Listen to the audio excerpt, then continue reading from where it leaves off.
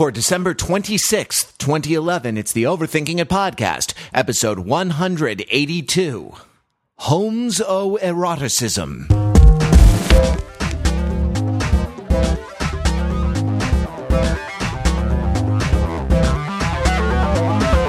Welcome to the Overthinking It podcast, where we subject the popular culture to a level of scrutiny it probably doesn't deserve. From Los Angeles, California, I am Matt Rather, wishing you Merry Christmas and wishing the panel Merry Christmas. Wow, how is that Christmas dinner, guys? Oh, wow. The children were nestled all snug in their beds and visions of sugar. Wait, no, dinner. Crap. It was just greasy Chinese food for me. I don't know about you guys. Yeah, that's great. Well, an hour later, you want it to be Christmas again. So, No, I never want that. That's the thing I never wish. So we're going to talk about Sherlock Holmes. Another big holiday movie release. Last week was Ghost Protocol. This week is Sherlock Holmes. Maybe next week we can do Dragon Tattoo. No promises there, though. It depends on all of us seeing it over vacation. So, panel, it's a holiday themed question of the week. What, or I should say Christmas themed, because it's not generically holiday themed. It's specifically Christmas themed. If the baby Jesus were born in 2011, on December 25th, 2011, setting aside the whole mess of historical inaccuracies that go to that dating and make it implausible. But if the baby Jesus was born today and you followed a star to a manger, whatever the 21st century equivalent of a manger is, where you're probably following Guide Star too, right? Yeah. All right. Yeah. I believe it's a Red Roof Inn, Matt. There's no room at the Red Roof Inn. So they you click the OnStar button and ask to find the Lord of Hosts. And the pleasant voice comes over OnStar and tells you to be not afraid, because I bring you glad tidings. Turned left at the next intersection, and you come and bring a present to the Christ child. It being 2011, what present do you want to bring to the Christ child? As a Christmas present to us all, drink, because Pete Fenzel is first. Pete, what do you think? Well, we're talking about the King of Kings here, right, Matt? King of Kings. The Lord of Hosts and all that, like forever and ever. But there's really only one gift, I think, that's appropriate for the King of Kings, and that's the HCP 1001A Inada massage chair by Sunogo Dreamwear Massage Chairs. It's the ultimate in luxury massage chairs. It's over 1,200 square inches of massage coverage. It allows people of all generations to join the healing effect of a massage, and it's tested for standards of durability and efficacy of massage. Look, it's clear you've never laid eyes on anything quite like the Inada Sunogo Dreamwave. One massage session, and you will feel how completely different and luxurious the Sunogo Dreamwave is than any other massage chair ever conceived. Sogno, which means dream in Italian, culminates years of research, testing, and uncompromising attention to detail and design in robotic massage chairs. When you sink into the Sogno Dreamwave and choose one of our carefully crafted massage sessions, you will feel hugged and cradled by this exceptional premium massage chair, born of many years of collaboration between masterful Japanese engineers and shiatsu massage experts. If you buy this using an Overthinking It affiliate link for $8,018.98, you will probably fund our hosting costs for an entire year, and that would be the greatest Christmas gift of all. So there you go. Pete, I feel like that answer was just a big middle finger to all. No. To who? I'm not giving the middle finger to anybody. My hand's too cramped up because I had insufficient massage for the chair I'm currently in. Massage chair. Exactly. I don't think. I mean, if you gave the massage chair to little baby Emmanuel, he probably doesn't have 1,200 inches of area, 12 square inches of area on his whole little baby body. So it would envelop the King of Kings and Lord of Lords. It would be sudden infant baby death syndrome, right? Infant baby Jesus death syndrome. You might have only 1,200 square inches of massage coverage available for an entire crowd of people, but you know what? Everyone can get plenty, and at the end, you have 5 bushels left over. So that's how it works out. It's the 5 loaves and the 2 massage chairs. Is that not how the story goes? All right, leaving the land of sacrilege, we move on. Josh McNeil. Josh McNeil, what are you going to get for our Savior? So I've decided I'm going to get him a fake passport, a one-way ticket from Jerusalem to anywhere else in the world, and the Blu-ray of The Passion of the Christ. That's like Jesus Ghost Protocol.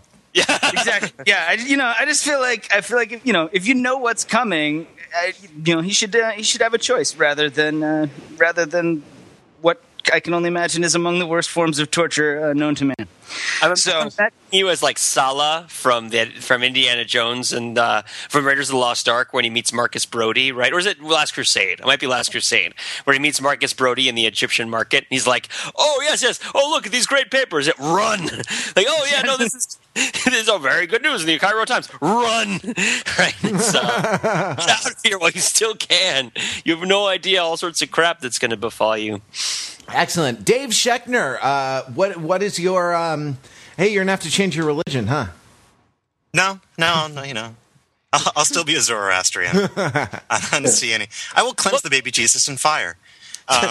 Dave can come to your birthday party and bring you a present without actually liking you. Like, he's totally capable of that as a human being. Yeah, as evidenced by all of the presents I've ever given Pete. Exactly, which are very nice. That's right. I really thought, by the way, Pete, that you were going to say, what better present for the King of Kings than the King of Queens? The complete series available. That's actually buy through the Amazon affiliate link, yes. Yeah. I'm going to give the adorable baby. The whole point of the Jesus myth is not that just that he is allegedly some sort of god, but that he is allegedly some sort of god that's been recrafted in the form of man and therefore must endure a mortal life the way we do and come to know us. So I'm going to give the baby Jesus the same thing I would give any infant child at our holiday time, which is, say, some socks, some coal, and little gold chocolate coins. So there it is, folks. My youth laid bare. You wore socks as a child? I wore coal because we couldn't afford socks. And I liked it, damn it. Anyway. The next one on the panel is Jordan Stokes. Oh, it's to me already? Man. Okay, so I have 2 answers. One of which is that I'm going to give the baby Jesus 1 fish and 1 loaf of bread, because I figure in his hands that's the gift that keeps on giving. And then the other answer is, when we did the Overthinking It gift guide for you all this year, I put in Harold McGee's On Food and Cooking. So that's what I'm going to get him, because, damn it, if it's good enough for our readers, it's good enough for the Lord our God. What if God was one of our readers? Just our readers aren't slobs. No, slobs like one of our readers. What's a stranger on the bus? Just very good looking, like one of our readers. Just listen to the podcast. What if God read Overthinking It? And I will get Jesus the Jesus phone, the original iPhone from 2007. Ushered in a. Was it called the Jesus phone? Was that or did you just make that up? Yes, that was the thing that Steve Jobs is going to unveil. The Jesus phone was the thing in the tech press at the time, wasn't it? No, you know what I'm going to get for our the Deus Sabaoth, the Lord of Power and Might. I'm going to get him a copy of the overview. Die Hard. You cheap bastard. Only $1.99 at www.overthinkingit.com/store. That's right. There's a new Christmas-themed episode of The Overview, and even though the holiday is winding down, you can still get it and enjoy it on vacation. And watch, now that you're sick of your family, you can watch Die Hard with our alternative commentary about Die Hard playing in the background. You can get that on overthinkingit.com/store. We're very excited to bring you this Christmas episode, this Christmas installment in the Overview series. This week, Sherlock Holmes. So, Josh, you're a kind of a Sherlock Holmes aficionado, aren't you? You could say that. Yeah, in that you've read a lot of the you've read the books and sort of looked at a lot of the versions of it over the years. That's true. Yep. And this one, I don't think really brings anything new to the table. I actually quite liked the adaptation, the first version of the Robert Downey Jr. Sherlock Holmes, but this one just really sort of, I felt like dropped the ball. Despite sort of bringing in the Nemesis, which those of us who've read about Professor Moriarty were excited about. I just, I looked at my watch 3 or 4 times during this movie and can't remember ever doing so while reading any of the short stories or even seeing like the old Basil Rathbone, versions of the movies. And old movies can tend to wear on you, but this was a real disappointment. Mm-hmm. Really, I felt the exact opposite. I thought this one was totally awesome. So we can have a nice fight about this. Yeah, it should be a lively discussion. I hope it's a steampunk cudgel fight because those are my favorite. Yeah. I'm going to plan out every move in this fight very in intricate detail, Stokes, and thus I'm going to win it before you've even begun. Right. Yeah. It's like if she says that, then I'll make a dick joke. And if he says that, then I'll make 2 dick jokes. Damn it, you already know my plan. Yeah, right. He studied your every move, Josh. Right. Josh, I had some similar feelings, despite enjoying certain things about the movie. I had some similar feelings about it. But I don't know, Jordan. Do you want to do you rebuttal more specifically, or should we jump into talking about it and let you guys fight later? Why don't you guys bash it for a while I ignore you and plan out my remarks? While you stir your risotto. Yeah, right.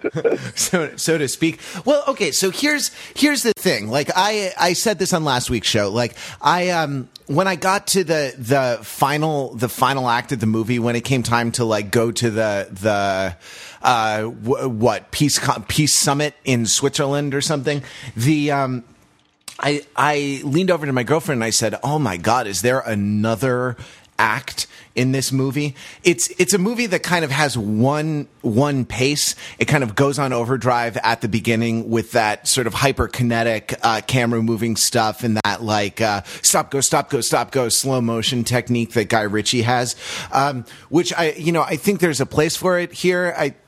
Because I think that sort of visual technique actually kind of represents the movement of Sherlock Holmes' super genius mind in terms of taking in all kinds of detail and it turns the audience into a super keen observationalist, right? Right, yeah, absolutely. And so we're sort of put in the place. These are almost like point of view shots, and the effect on us is something akin to the effect, or at least it's like a gesture at the sort of the effect on him. And as we sort of add up the elements as they're presented to us slowly, we get some kind of picture of what this character is supposed to do very, very quickly.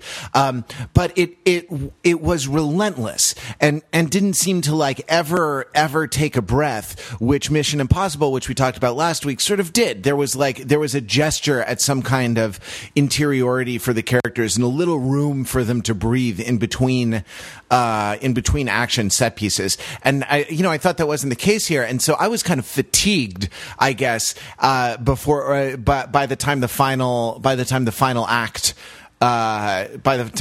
act came around. Also, I didn't buy the Holmes-Watson bromance because there wasn't enough chance to just kind of be with them and enjoy the bromance.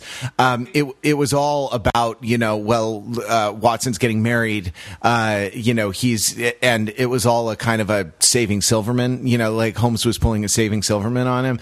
And in the kind of antic, frenetic pace of that, there was no sense that it had once been good or it was once fun or these guys were once buds and I don't know, hung out and smoked some opium. Can I interrupt for just a second? Oh, now you want to interrupt? Is Saving Silverman really a movie that has enough currency that we can talk about pulling a Saving Silverman? I really want to get the whole panel to confirm. He clearly just did, and I was actually struck by how much I really want to see Arthur Conan Doyle's The Unsaved Silverman short story. Wow, and Josh is off microphone apparently. He's very far away. Yeah. Or he's become quite small. or like Bane, he's talking through a mask.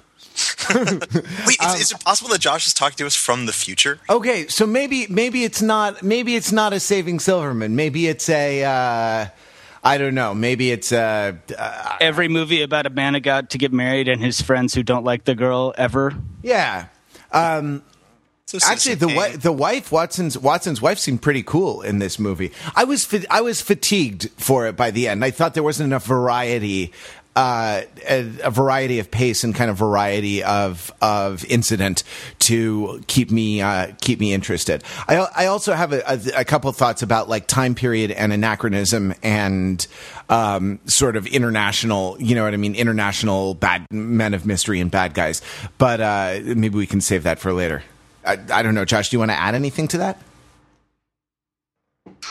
Not really. I think you're absolutely like There were certain beats in the movie that were really exciting and engaging, but overall, it just sort of, I think exhaustion really it was the word. I saw it with a friend who had not seen the first one, and it occurred to me because she was asking, who are these characters and why are they doing what they do? Because this movie relied entirely upon you having seen the first one and caring about the characters and holding that over to the sequel. What was your friend? I mean, did your friend know about Holmes and Watson and Moriarty and that kind of stuff generally? Because I think you can assume a certain amount of knowledge. Or maybe, I don't know, maybe you can't, but... Well, I mean, you can assume a certain amount of knowledge that, there is a Holmes and a Watson, but the relationship between the two, I mean, is... In the new movies, they have sort of adapted that to some extent and made it more of this, bromance with the Saving Silverman element. And that just, I mean, when you walked into this movie, they assumed you already knew that and were engaged in it from the first movie. Sure. And so if you hadn't seen the first one... Yeah. It was like 2 years ago. Yeah, just that it was 2 years ago. It was not like this movie's not something that came out yesterday. This first movie was like a while back. So I'm surprised that they would expect people's memory of it to be so fresh that they won't take that step again to explain it. Yep.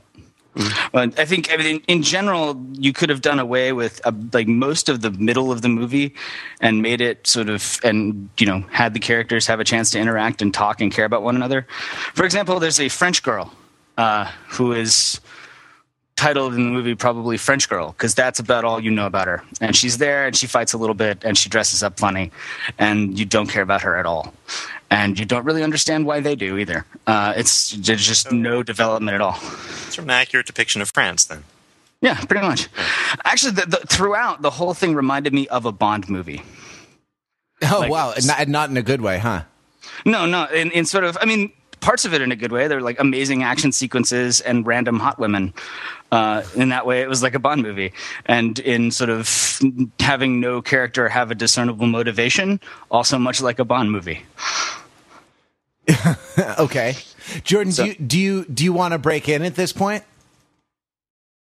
Sure, yeah, absolutely. I'd like to jump on the point where...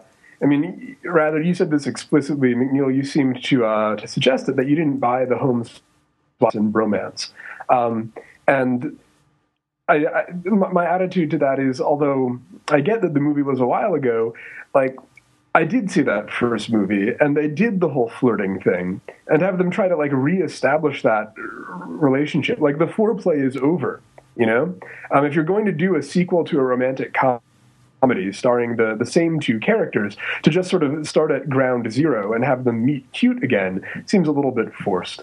And I read a hostile review out there on the internet where the critics said that they lost interest at the point when they trotted out Holmes in bad drag.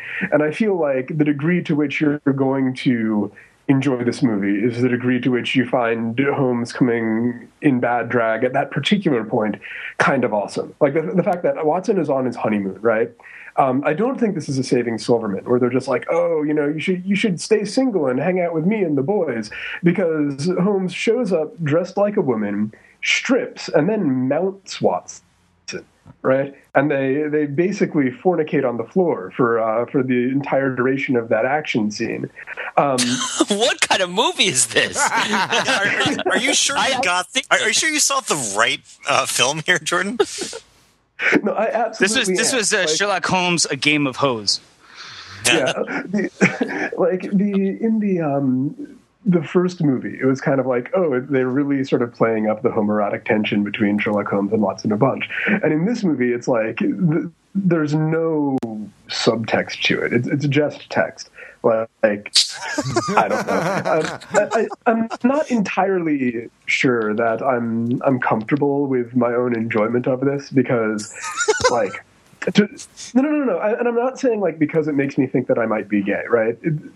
I don't think that this is a gay panic joke exactly, where the joke is that they're going to look like they're homosexual and they're both uncomfortable about that, because neither one of them is uncomfortable for even half a second about it. They love the fact that they're doing this, but at the same time, I feel like it's kind of the joke where like two super macho guys will like slap each other's butts in the locker room or something.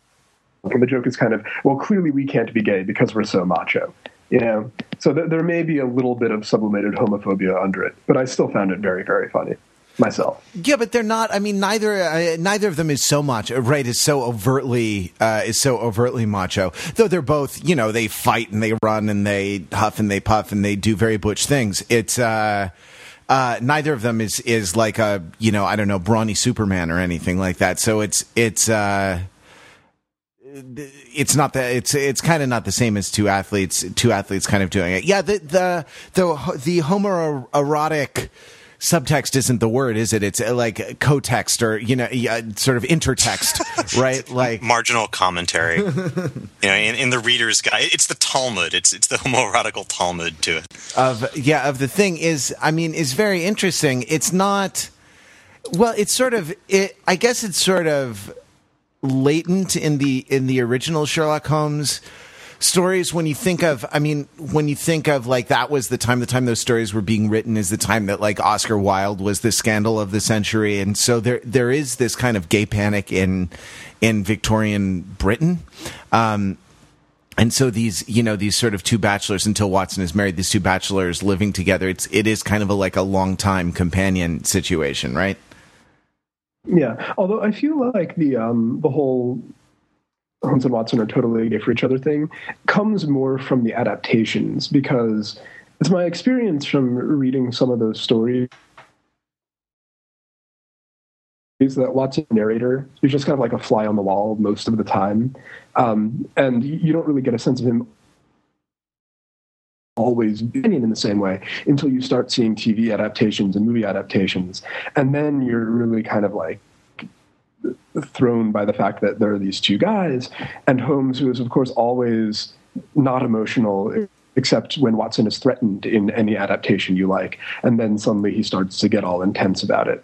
Well, I mean, and I guess that's a case of kind of playing out the implications, because if Watson was actually there to see all these things, what the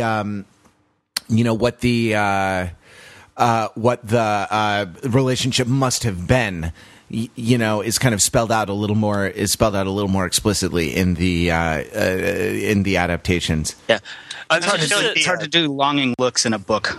Maybe with some of our writing skills, perhaps, but yes, I read your paper in science, Dave. It's a smoldering paper in science, I think. And the RNA looks at itself with lust in its eyes and begins to self-replicate. It's trying to self-replicate so furiously. But if you look at the Sherlock Holmes stories and books, this makes sense. I haven't seen the latest movie, but I've seen a number of the adaptations, and I've read a bunch of the stories and books. Sherlock Holmes as a character is presented as this sort of alien kind of spooky dude, right, who has these strange talents and skills and these problems and vices, and it's told to you from the perspective of Watson, who is the person that you identify with as this really impressive dude who does this stuff that is just really amazing, but also kind of strange and foreign to you. And so the challenge is when you make Sherlock Holmes into a TV show or a movie, Sherlock Holmes becomes one of the protagonists, there isn't this sense of distance. You're not like watching him through a keyhole like you can in a book. That doesn't really work, especially if you're calling the thing Sherlock Holmes. Like if you're calling the thing Sherlock Holmes and Sherlock Holmes is kind of on the margins and isn't really in it, like that it kind of sucks for your marketing. Plus, Sherlock Holmes is kind of too cool of a character to not show him. But if you show him closer up, you want to make him more sympathetic. You want to humanize him because he's kind of inhuman in the stories. At least this is my own take. Maybe those of you who are also fans of the stories and books have a different take on it. But I always sort of see Holmes as kind of inhuman. Absolutely. And I think they try to get away with that now by having Jude Law's character sort of look at him askance when he does stuff. But in this one, they even got rid of that piece of it. So he's just wholly accepted by everyone in this movie. In the first one, they at least sort of did the head nod toward the fact that he was this freak. And was unlike everyone else in the world at the time. And I think part of this movie suffered from the fact that a guy who uses forensic evidence to solve crimes is not a superhero anymore. Right? Like we see that every day. We also 17 times a day. Yeah. And so what they tried to do with it was like increase the scope. And they made it this like world-spanning sort of. I mean, it was much more like a James Bond or a Mission Impossible, where it was like, I'm going to save the world. And most of the short stories are like, I'm going to solve this one murder in a small town in England. And I think the character really suffers from that change. In scope. Right. Like I'm going to go to the country house and find out that the speckled band is a snake. Spoiler alert! And hit it with my umbrella when it comes down the bell cord. Right. Like it's exactly. I also think that the TV shows have spoiled us to think that these crimes in general are solvable and solved, right? Like one of the reasons that the Sherlock Holmes stories are interesting in the first place is a lot of these cases, nobody would actually solve them, right? If that were to happen. Like, it's hard for the police to catch people. A lot of people get away with crimes, right? Like, so this idea that no matter what you do, even if you have like the perfect crime, some rakish guy in his mid-50s that everyone's mom really thinks is hot is going to hunt him down. Like that might be how we feel. I feel like we're visiting at the point where we feel like that's reality. Right? Like we feel like that's how it actually works. Whereas like, I had my cell phone stolen from me in the middle of a crowded street and like was able to point at the guys running down the street while calling the cops on my BlackBerry. And like the cops were like a couple blocks away and they still could never catch them. Like it's just like, it's hard to do these things. And because we think that, because we think that having a crime be solved is just the normal thing.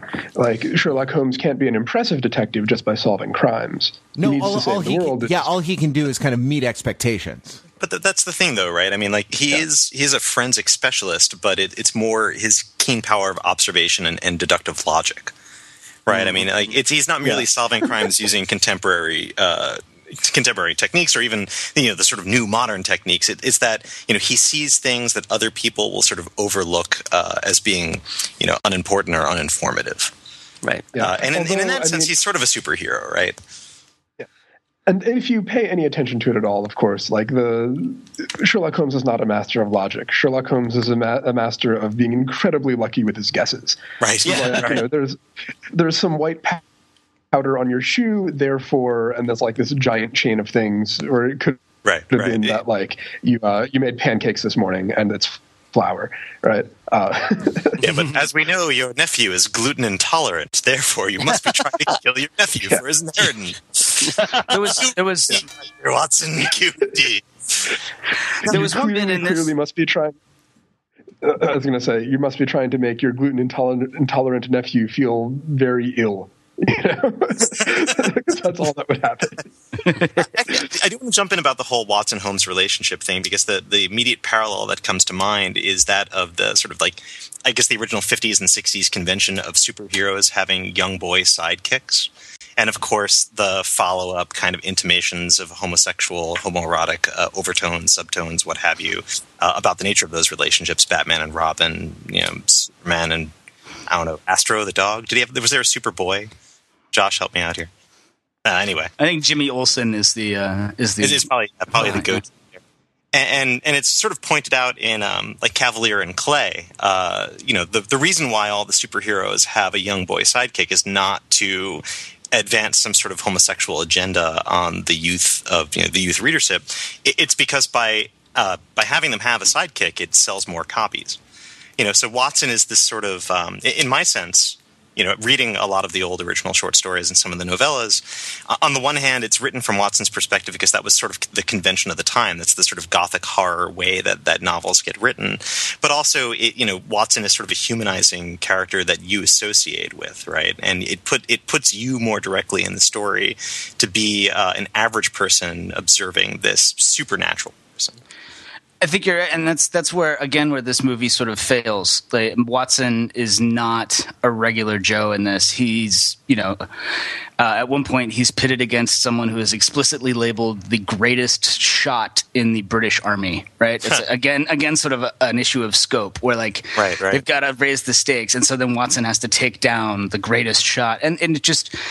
Again, it sort of dehumanizes both him and Holmes by making that scale so grand. But here's why. So I want to. I want to think about why that scale is grand. I mean, if you think of Sherlock Holmes as being a kind of response to social unease and uncertainty, that is to say, the uncertainty of kind of industrialization and of like urban life.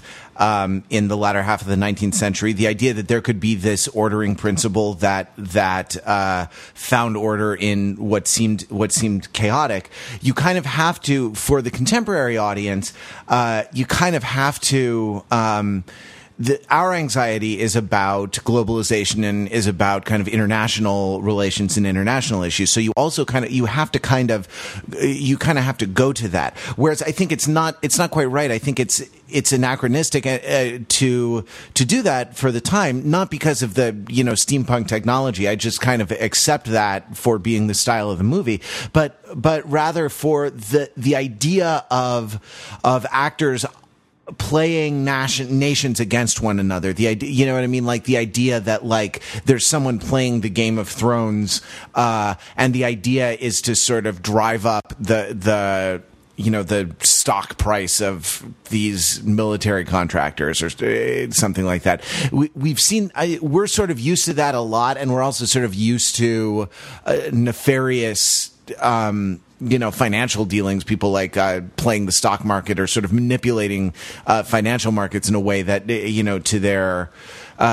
ultimate gain. But I think these are not plot elements that really belong to a pre-World War I worldview, right?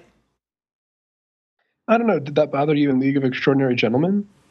Everything bothered me in League of Extraordinary. No, in the books. Not the movie. I'm actually. I don't follow those books, so so you have to excuse me there. I'm probably the least comics literate of the overthinking it writers, so I confess that to my shame. I think the idea of this sort of Illuminati playing governments against each other is not a new one. So having Moriarty in that role that wasn't what bothered me about it. It was just sort of, I would much rather have seen Holmes take him on in London. I feel like Holmes and London are sort of, inextricably tied, and taking him out, putting him in France and Germany, and not really even doing anything with that. It was like, oh, and now we're in Germany. Well, right. France, Germany, and Switzerland. The idea, and the idea of like a Europe that, that is a thing, that is this kind of one extremely interdependent this kind of one extremely interdependent system, rather than a bunch of very distinct nations is the thing that I'm pointing at. Yeah, but is it Germany or Prussia? Is it called Germany in the film? It was called Germany in the film.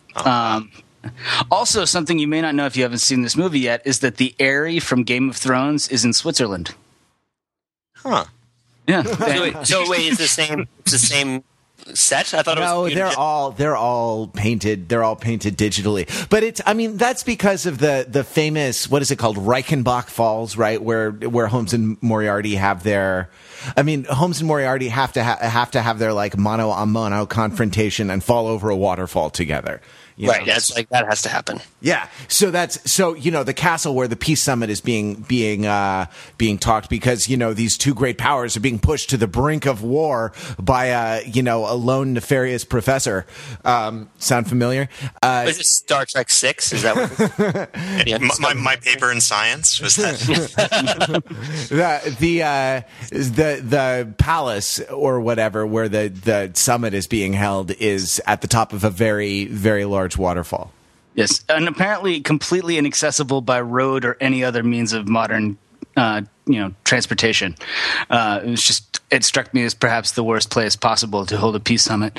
I think it's an imitation of Davos, right? Like the Davos Economic Forums that happen these days in Switzerland, right? Which are, and like also the things like the Aspen Ideas Festival, like there are different meetings of transnational like power elite that happen in places like that now, right?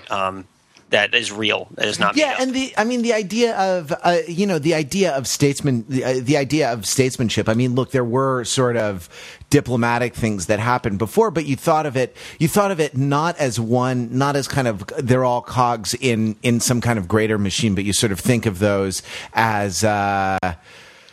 You think of those as being like maybe it's not that every nation is its own side. Maybe there are some alliances, but they're at least sort of multilateral rather than being sort of rather than all being kind of cogs in this occult, but definitely operating greater machine that is sort of masterminded, by a nefarious professor. So are you annoyed at this movie for being insufficiently mercantilist? Yeah, absolutely. Like where is the protectionism? You know what I mean? Where is the So you're saying that British imperialism needs to be less laissez-faire? Is that like?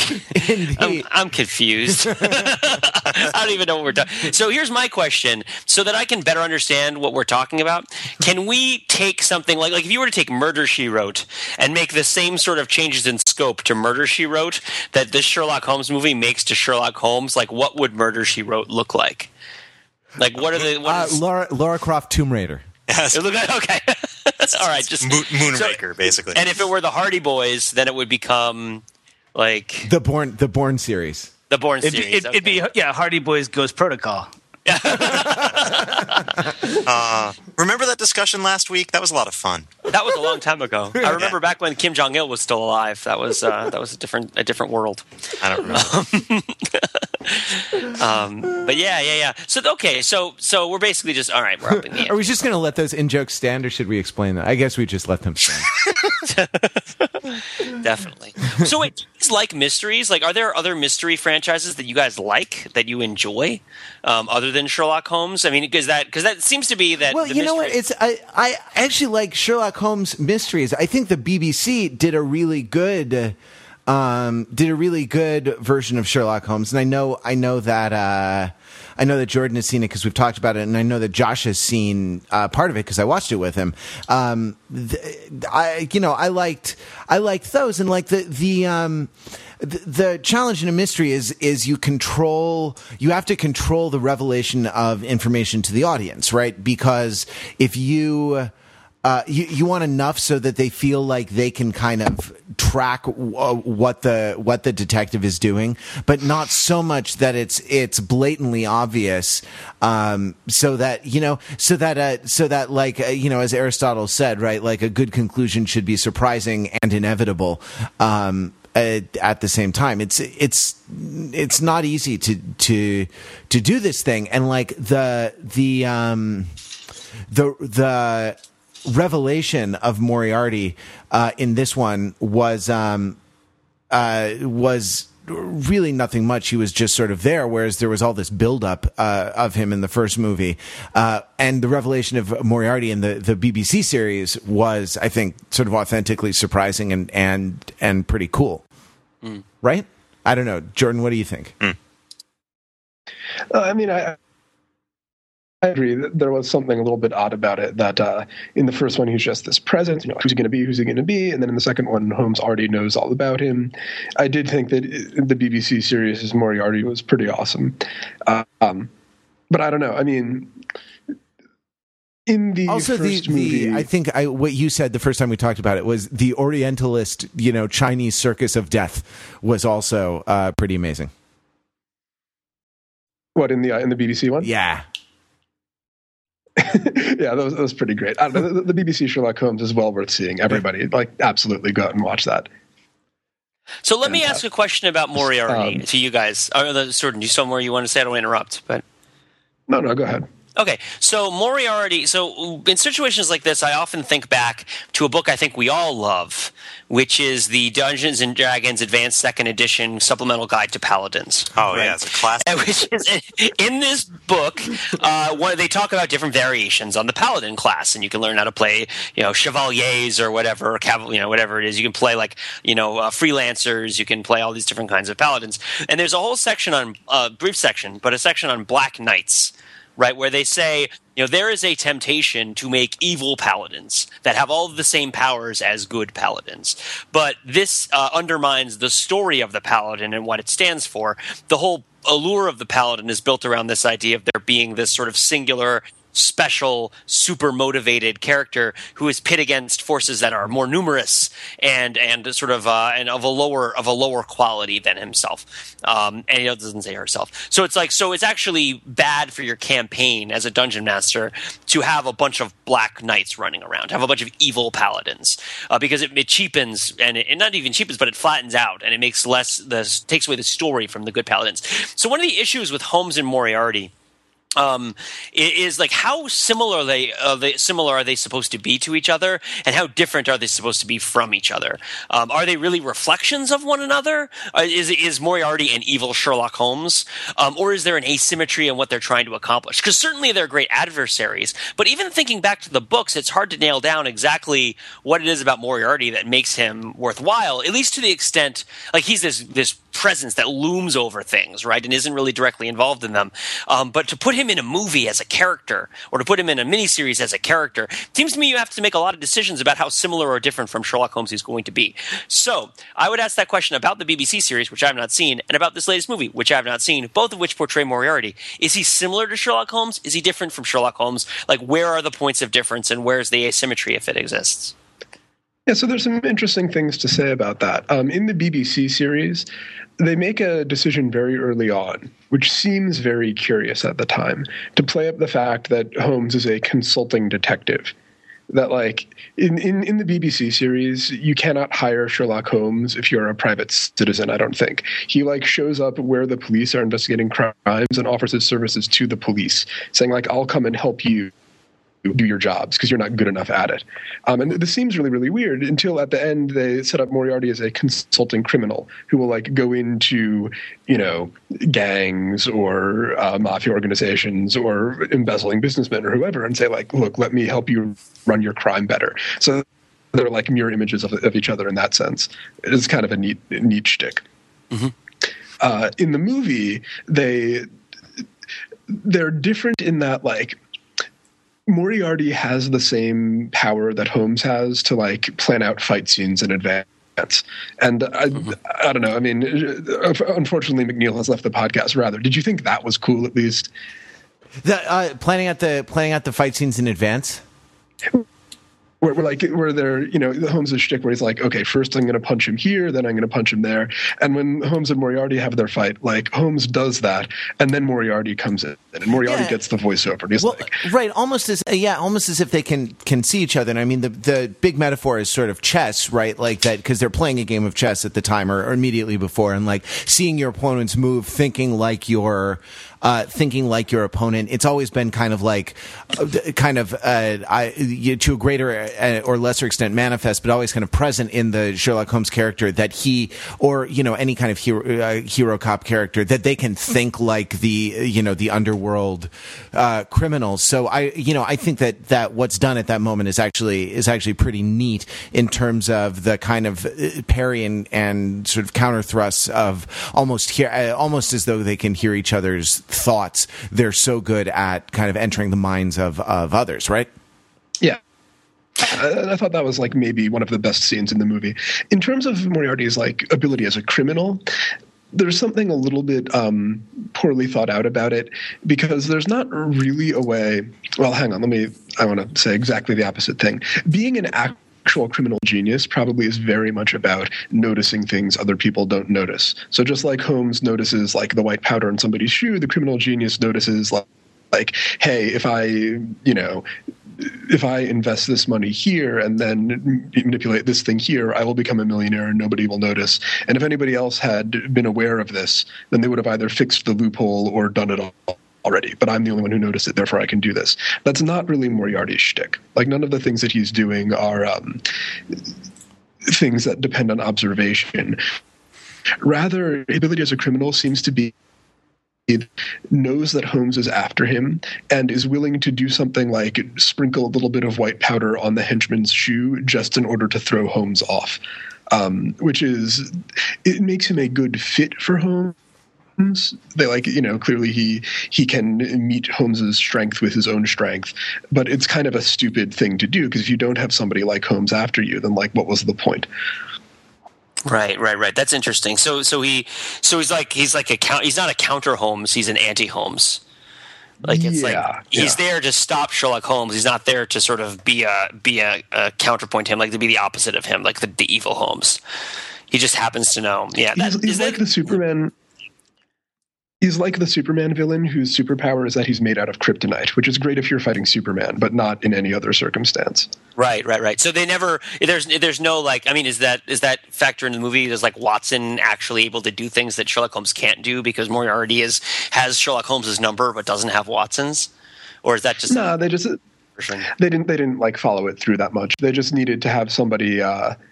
Because you're so with Holmes and Watson the whole time. So the way that this actually plays out in the movie is Holmes seems like he's solving the whole crime and everything, and then they get to the end and like, oh, Moriarty anticipated that you would get exactly this far, and he leaves a chess piece for Holmes to find, being like, haha, I fooled you. And as you're watching it, that's perfectly effective. But if you think about what that means for Moriarty to have done this, to have like laid these plans and these trails to bring Holmes to this exact place where he's left the chess piece, and then Moriarty is like sitting across the room so we can watch him find the chess piece. I mean, it makes it, I don't know, it's a whole separate hidden homoerotic subtext, I suppose, below the giant glaring Holmes-Watson one. There's a Holmes-Moriarty one. That would be really difficult for me. I would be so anxious if I like left a chess piece in a room with the idea that this guy was going to find it in like a week and a half or like 2 weeks. Yeah. I'd like keep walking into the room and like moving it over a little bit, or being like, maybe I should put it in a different room. Like, or is it be on the bookshelf? Should it be on the table? And there'd be days where I just would take I put away the chess piece. I'd be like, this is stupid. He's never going to find it. Right? But then I'd be like, oh, but it's my plan and I'm a genius. All right, I'll put the chess piece back on the table. And it would just be really anxiety provoking. Like, imagine a movie that takes place entirely in the time between when Moriarty sets all his traps and when Sherlock Holmes actually finds the chess piece. That is like about what happens in that room. So it's like the Rosencrantz and Guildenstern are dead of the Sherlock Holmes sequel. Yeah, exactly. Yeah, which is actually, that's it's called Inspector Lestrade is that series. Is there like there's no like beat cop, right? There's no like, we can't have some sort of amazing, could we have some sort of like amazing race where like it's like Sherlock Holmes and Vic Mackey and like the NCIS crew like all trying to solve the same crime at the same time using their own methods, and we see who wins. And it's like different super geniuses, and it's like Sherlock Holmes has a lot of problems with Moriarty, but like Vic Mackey has none because he just like beats up one of Moriarty's henchmen and makes him tell him where he is. and that's it. I guess Sherlock Holmes probably does that too. Yeah, that's kind of his MO in these movies. You know, they used to do that sometimes back when detective fiction was maybe more of a big deal than it is these days. They would have detective story magazines would have challenge issues where like they would issue a crime, like a locked room mystery, send like a paragraph description to 5 different writers and have them bring in their hero to like solve that crime using their methods. Oh, that's awesome! They should do that. They should do stuff like that on TV with these. It's kind of great, right? Yeah, I mean, isn't there actually? There's an Agatha Christie story, right, where all of her detectives attend a dinner party together, and there's a murder, and she basically. No, I think you're thinking of a piece of erotic slash fiction. I mean, as unusual as it is for me to say this, no, not this time. But now I am. It's like saying first, don't think about an elephant smothering another elephant with a ball gag. What's the first thing that pops into your mind? Anyway. Agatha Christie. That's my safe word, by the way. That was a very disappointing episode of Doctor Who, of the David Tennant Doctor Who, by the way, with the Agatha episode. Yeah, because it's like Doctor Who. Yeah, he tries to use like Agatha Christie. Now I'm Bane from the Dark Knight prologue. Returning to Agatha Christie. I'm trying to use her methods to solve a crime. Are you Bane? Yes, I'm over here. Okay, Bane. I'll be over here. He's caught in a loop. Stop him. Sorry. Someone save Pete. But the point was, if you're doing a Doctor Who episode with with Christie, with Mary Higgins Clark, Doctor Who, Doctor using the Doctor's methods, and Mary Higgins Clark using Mary Higgins Clark's methods, and then rather than having the Doctor pretend to be the Hardy Boys. Hey, Pete, you were hitting that eggnog a little too hard at the Christmas dinner you just came from, weren't you? I suppose I felt like the problem with that episode is that Agatha Christie herself does not solve crimes. Having Doctor Who hang out with Hercule Poirot would be awesome, but having him hang out with Agatha Christie, like her method is to write a mystery novel and sell lots of copies of it. That would be kind of funny if it's like Rambo and like Tom Clancy like spend some time together, and it's like they're just in the den watching television. That's actually, Jordan, what you propose is really interesting because that has to do with that kind of like levels of narrative reality thing that I wrote about a little bit in this article on Overthinking It that I wrote last week, where it's like actually Doctor Who and Hercule Poirot have equal status in that they're both fictional characters, but it's probably a rule of the Doctor Who universe is that this is the Doctor Who universe has Hercule Poirot, the Whoniverse, if you will, has Hercule Poirot in it as a fictional character. You know what I mean? They don't have have equal status in the Whoniverse. So wait, now, where would Jessica Fletcher fall into this? The heroine from Murder, She Wrote, who is a writer who also solves crimes. Whoa. Inception. I just blow your mind. No. So wait. Now it's the Doctor. It's not Doctor Who is not a character. The Doctor is the character. Just before we get. Sorry. You're right. Sorry. So if there were, I'm gonna get a hate mail. Where the Doctor met Jessica Fletcher. So Jessica Fletcher is writing a mystery novel about a mystery, but she also finds herself present in the mystery where it's happening. And this is something that the Doctor knows about and goes back to the time when the mystery is happening based on watching the episode of Murder, She Wrote, right? And it's like, okay, I'm going to watch the television and I'm going to so he probably just reverse the polarity and then it would all be better, right? They'd just be like, yes, it's the Quaxons. Like, we need to flagellate the Quaxons. And then it's going to be... It's like, the answer to this is to wrap a dog in aluminum foil. That is a Star Trek solution to a Hercule Poirot problem. Oh man, but I think there is a certain degree to which the operations of the geopolitics of the world, that what this reminds me of is like actually trying to do things in the world in real life, where you can go down this rabbit. What this reminds me of is the sequence of events that befalls me every day of my life. Like to get from fiction to reality, we have to go through this crazy rabbit hole where it's like, if you're actually, say that you leave the office or leave your house or you leave like the pet store one day, wherever you happen to be before these events transpire, and you're like, I'm going to do some good. And you go out into the world with the intention of doing some good. Like, considering the implications of all of your actions on all of the people who might potentially be affected by them is this huge circle of, like, considerations and reconsiderations where you can't ever know for certain what the actual effect of your actions are going to be. So, but in mystery novels, I guess, there is a clear cause and effect. That's part of what makes them comforting.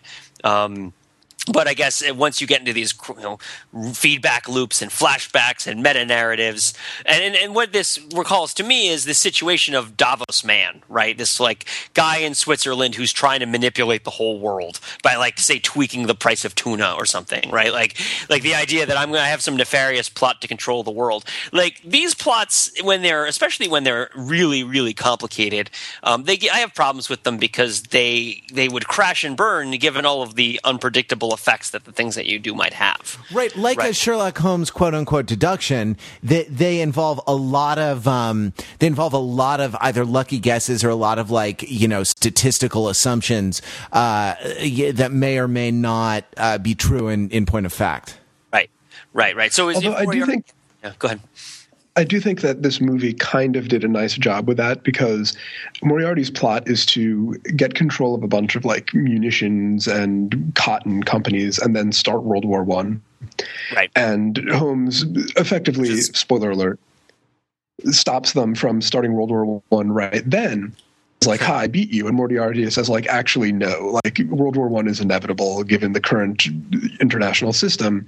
It would have been convenient for me to start it tomorrow, but if it starts, next month or next year, I will still own these munitions companies. Like, my plan is not actually what's causing this. Wow. I'm just along for the ride. So Moriarty is basically just Sir Basil Zaharoff, like the actual mad genius who did this for the actual World War I. Basically, yeah. Who is this? Awesome. Tell the story. No. There's not much of a story. Sir Basil Zaharoff was a munitions dealer that supplied weapons to all sides during World War I without their knowledge that he was selling to their adversaries as well. So you'd have Germans and Frenchmen shooting at each other with rifles that had been bought from the same supplier. Mm-hmm. So he'd no matter who loses, he wins. Now, you know about him because of your Turkish connections? Because he was born in Turkey. I'm looking him up right now. He was born in the Ottoman Empire, and then he was a French citizen for much of his life, right? I can't say anything about that. Okay. Interesting. I have no knowledge. I know about him because I took courses in history while in college, Pete. That's how. Well, it is not unreasonable for me to think that your immersion in all Turkish people know each other. Just go ahead and say it. I'm just saying that just because he was born in Turkey 160 years ago doesn't mean your wife isn't personal friends with him. All right. Can we close on an issue about Sherlock Holmes, because this is like one of the most popular literary characters, in recent history, or I guess maybe in the history of literature. So popular that Arthur Conan Doyle got so sick of the constant clamor for him that he killed him off, only to bring him back, years later and create an excuse where he... And on the third day, Sherlock Holmes arose from his grave and was adored by the... Yeah, sorry, go on. Right, and we all brought him a shiatsu massage chair. If he sees his shadow, there are 6 more weeks. But right, like apparently, and there's a kind of a pleasantly steampunk solution to that problem. There's a steampunk solution to a Conan Doyle problem in that, which is, how does Robert Downey Jr. get out of the falls? So, okay, right, like, what is it, what does this character want? One of the things about the BBC one that I think is so interesting is that it sort of takes a look at the Holmes psychology. If you really are that brilliant, you must be terribly bored by almost everything, and that must be unbearable. I mean, that's an unbearable condition to live your life under. And so what you're looking for is distraction, right? And you sort of feel bad about bad things when they happen to people, but that's kind of not the game that you're playing. It's about, you're kind of playing a bigger game than that, I suppose, where the goal is to sort of to amuse yourself. The Robert Downey Jr. Sherlock Holmes, though, strikes me as being sort of fundamentally different, right? Yeah. I mean, it's also, if you go back to the literary Sherlock Holmes, when he's not solving crimes, he does the cocaine in order to stave off the boredom. Which leads me to imagine that, like, Old Dirty Bastard, had he applied his talents to solving crimes, would have been very good at it. Did he not, Jordan? Oh, baby, I like deductive. Oh, baby, I like deductive. Oh, baby, I like deductive. But what do you think the Robert Downey Jr. character wants, like, other than Jude Watson. Law? Yeah, that's what I was going to say too. Yeah, right, and that's a very different sort of thing.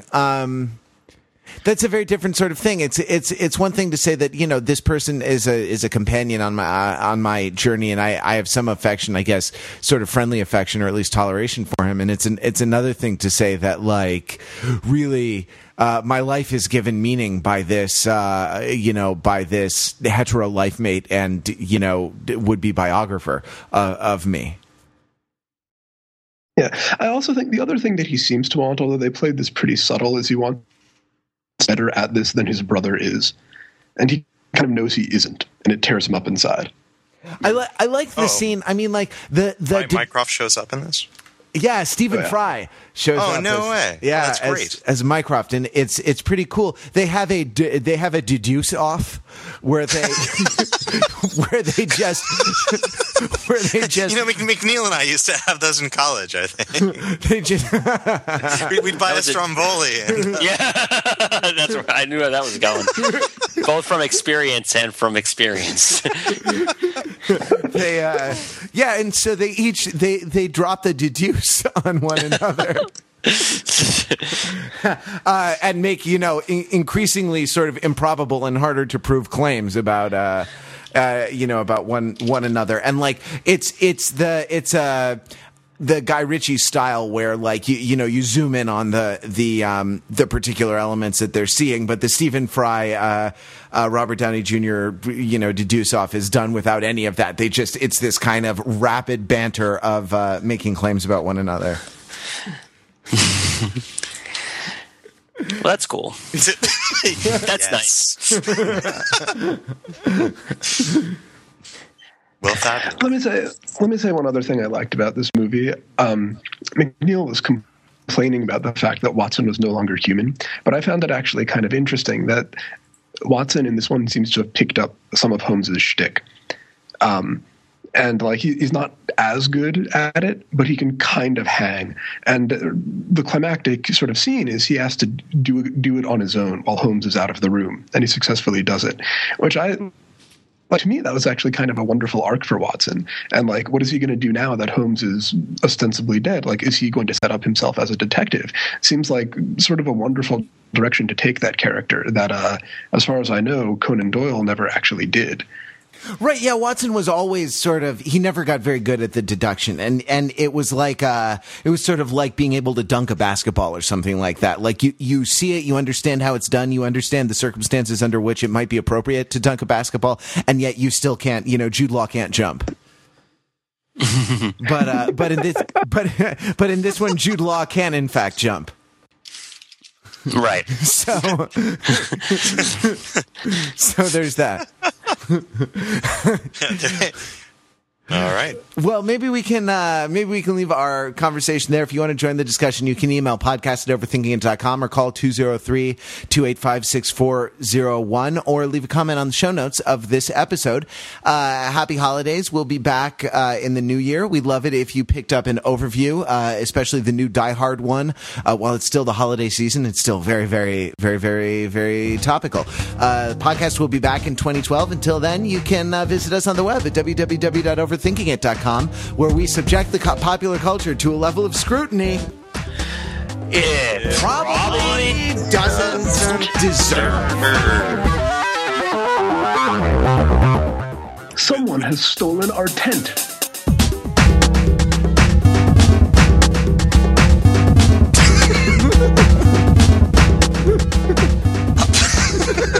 Where are you going with that, Jordan? I think we're all a little baffled here. Like, well, the people out there listening to the podcast who do know that joke will find it hilarious that I just dropped the punchline without any of the setup. Merry Christmas to them. Yeah, happy Hanukkah, everybody. I can't believe we made it through the whole podcast without a discussion of Star Trek: The Next Generation. Oh, God damn it, we missed quota. Now we're going to deliver all these SNG references to all the good boys and girls across America this evening. Absolutely, yeah. 'Twas the night before Christmas, and all through the house, only Data was stirring, very, very fast. He was stirring his risotto. So is that beat poetry? Should I snap now?